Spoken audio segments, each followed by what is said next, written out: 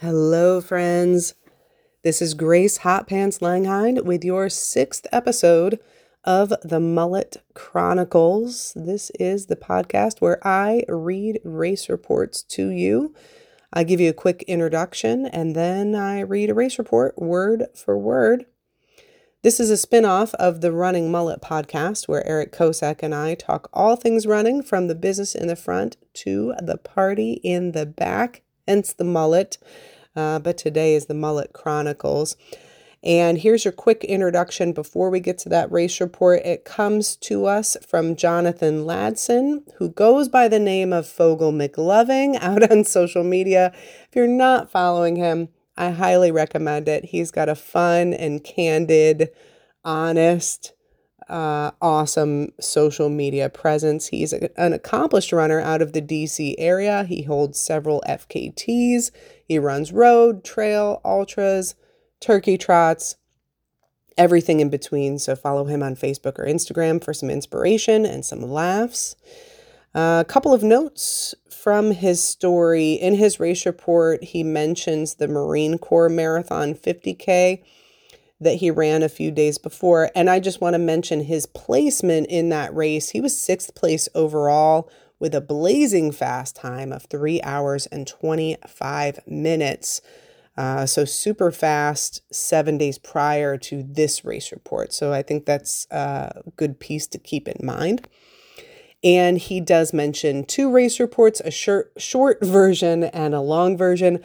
I'm going to do the long version first, even though they show up in reverse on Facebook. But I think you'll like hearing them in this order. Okay, that is your intro. And now let's get into Jonathan's race report of the Fire on the Mountain 50K. Fire on the Mountain 50K and 25K. 2023 recap. Super long. The night before race day, 5 additional people signed up for the 50K, and I was looking up their race rankings and status. One of them seemed like a top contender, another person that I could potentially run alongside.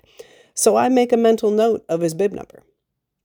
On race morning, I'm up, feeling great and ready to rock and roll. My legs and body feel almost fully recovered from the Marine Corps Marathon 50K I'd completed just 7 days earlier. I hoped that the on and off leg pain I'd been dealing with for the past 3 weeks wouldn't flare up on this challenging course. Thankfully, it didn't.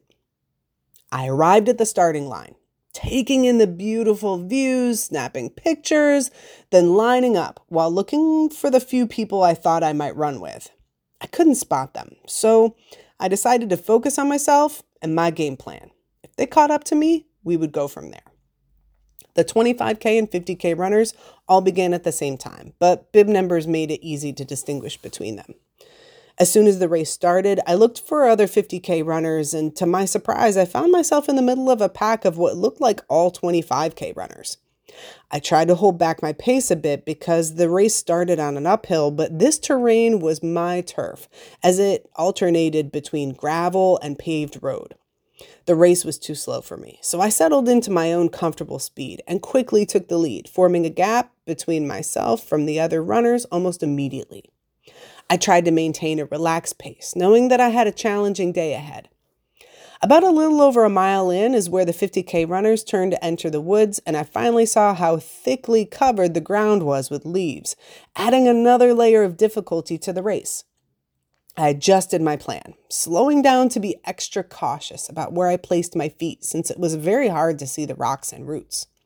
My strategy was to first look around to see where the course markings were and how far out they were, then I'd quickly look back down and focus on my foot placement. I would repeat this strategy throughout the day. About 3 miles in, I was running effortlessly on the flat ground, still in the lead, with no other runners in sight as I occasionally looked back. I wanted to extend my lead, especially on flat terrain where I felt confident that I was the fastest. A few miles later, the last-minute sign-up runner, who I figured would be a top contender, finally caught up to me and took the lead. I stayed close behind him, except when crossing creeks. He confidently splashed through the water, while I took my time to step carefully on the rocks to avoid getting my feet soaked. After each creek crossing, I quickly caught up to him and would be right on his heels again. I figured I'd let him lead on the challenging trails, as I had seen he was a strong trail runner when I looked him up the night before. He made the next few miles easier for me. Following in his footsteps, I'd place my foot exactly where he'd place his, and this helped relieve some of the worry of stepping wrong and falling. Powering up and down the hills and sliding down the butt side section was much easier this time around for me. My previous leg pain wasn't bothering me. The cold was tolerable, and I felt good. So I was ready to show my strength and speed. My competitiveness was kicking in full gear. The 50K course involved starting on the red trail, switching to the green trail, and then turning around to run the green trail back before returning to the red trail again. We were on the green trail when, after some time, I decided to make my move and pass him. The terrain was relatively flat, allowing me to use my speed to my advantage. I created a small gap between us and pushed hard, focusing on avoiding tripping or falling. I kept repeating to myself that this was my day and I was ready to give it my all. Volunteers reminded me along the way that this was finally my year as well, so this helped give me a booster after passing each one of them. However, I tried not to get too greedy so early in the race, knowing that after having to turn around and going back would be even tougher. As we approached the turnaround point, there was a very steep climb to the top, and just before we started making the climb to the top, he caught up to me as I was slowing down because the legs were feeling the climb for sure. We're side by side, pushing each other up the hill until we finally reach the top. This is the turnaround point and an aid station. While he refilled and hydrated, I was busy taking pictures and videos of the beautiful views instead of changing my wet socks and shirt, which was my biggest mistake. As I went to change my gear, he quickly left with another runner who had arrived at the aid station faster than I expected. I rushed to repack my things without changing and grabbed some snacks and then tried to catch up. My thought was now I'd have to spend extra unnecessary energy trying to play catch up.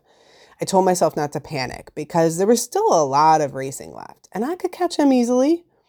My competitiveness got the better of me and I wanted to be right with those two runners. I sped down the hill with them in sight, but cramps quickly set in due to the applesauce and drinks that I had taken in too quickly. I slowed down, focused on my breathing, and watched as the two moved further away. I gradually picked up my pace again because I know that the group of runners that entered the aid station / turnaround point as I was leaving could possibly catch me if they were in and out quickly. Soon as I start picking up my speed, I tripped and fell because I had stopped paying attention to the ground. Yep, my first hard fall of the day. I began walking to shake off the pain in my arms and legs, then picked up the pace again. After telling myself to suck it up and stop being a little bitch, once I realized no injuries were caused from the fall, the thought of the two runners behind me catching me up motivated me to push harder. In the distance, I could see the two runners ahead, which gave me the push I needed. I believed I could catch them. I moved at a decent pace through the trails, trying to catch the other runners while trying to soak in everything that's around me. This is a way to calm myself and take my mind off the pain that is definitely being felt. Soreness in my legs, ankles, and feet hits me hard. I remind myself that this is where I wanted to be and what I wanted to feel. So I must keep pushing through. Having a strong mindset helps tremendously, especially when I was alone for miles and the pain made each mile feel like 2 or 3. I take a few hard falls, causing me to walk until the pain subsides, and then I pick up the pace again. Slowing down helped two runners behind me close the gap between us, giving me the motivation to push harder. The hills kept beating me up, but I power through, even using a stick as a running pole, although it snaps in half on a brutal uphill climb.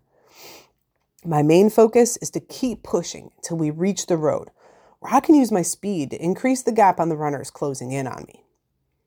Once out of the woods and back on the roads, I push hard on the runnable sections and power walk up the rolling inclines. Reaching the last aid station feels like it takes forever. But I'm finally relieved when I finally get there, because knowing that once we enter the woods again, it's only a handful of miles until we're done. As I load up at the aid station, one of the runners behind me speeds past, skipping the aid station entirely. I finish and try to catch up, but the pain becomes worse. I force myself to push as hard as I can before needing a slight walk break. I keep the break short, aware that another runner is close behind. I take another hard fall, the worst one yet, causing me to walk much longer than anticipated. While walking, I spot another thick stick that becomes my running pole until the end. It's a lifesaver and helps me get through. As I take longer than planned walk breaks, another runner, my buddy Luke, catches up. We have a brief conversation before I encourage him to have a phenomenal finish. I also wanted him to pass me so I can use it as motivation to help me pick up the pace and go catch him and avoid walking longer than necessary. He pulls away quickly, and every time I try to speed up, I slow right back down. The last hill out of the woods drains me completely. So when I reach the road for the final mile-ish, as much as I want to sprint, I simply can't. Glancing at my watch, I realize that if I just suck it up one last time and just push very hard and give it my all, I have a strong chance of finishing under 6 hours. I do a run, jog, walk, repeat technique until I spot my last slight turn where a log is handed to me as I jog it in to drop my log on the fire, which symbolizes that I have finally completed the race and my time can be stopped. Short version of the recap is summed up by these next 2 lines below.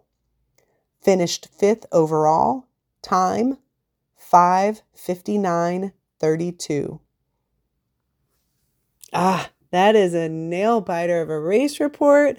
Thank you, Jonathan, for sharing. You can submit your race reports to me on Facebook, Instagram, and therunningmullet@gmail.com. And you can listen to Eric Kosak and I every Monday at 7:30 p.m. Eastern Time to talk about all things running at The Running Mullet. Thank you for listening. You are awesome.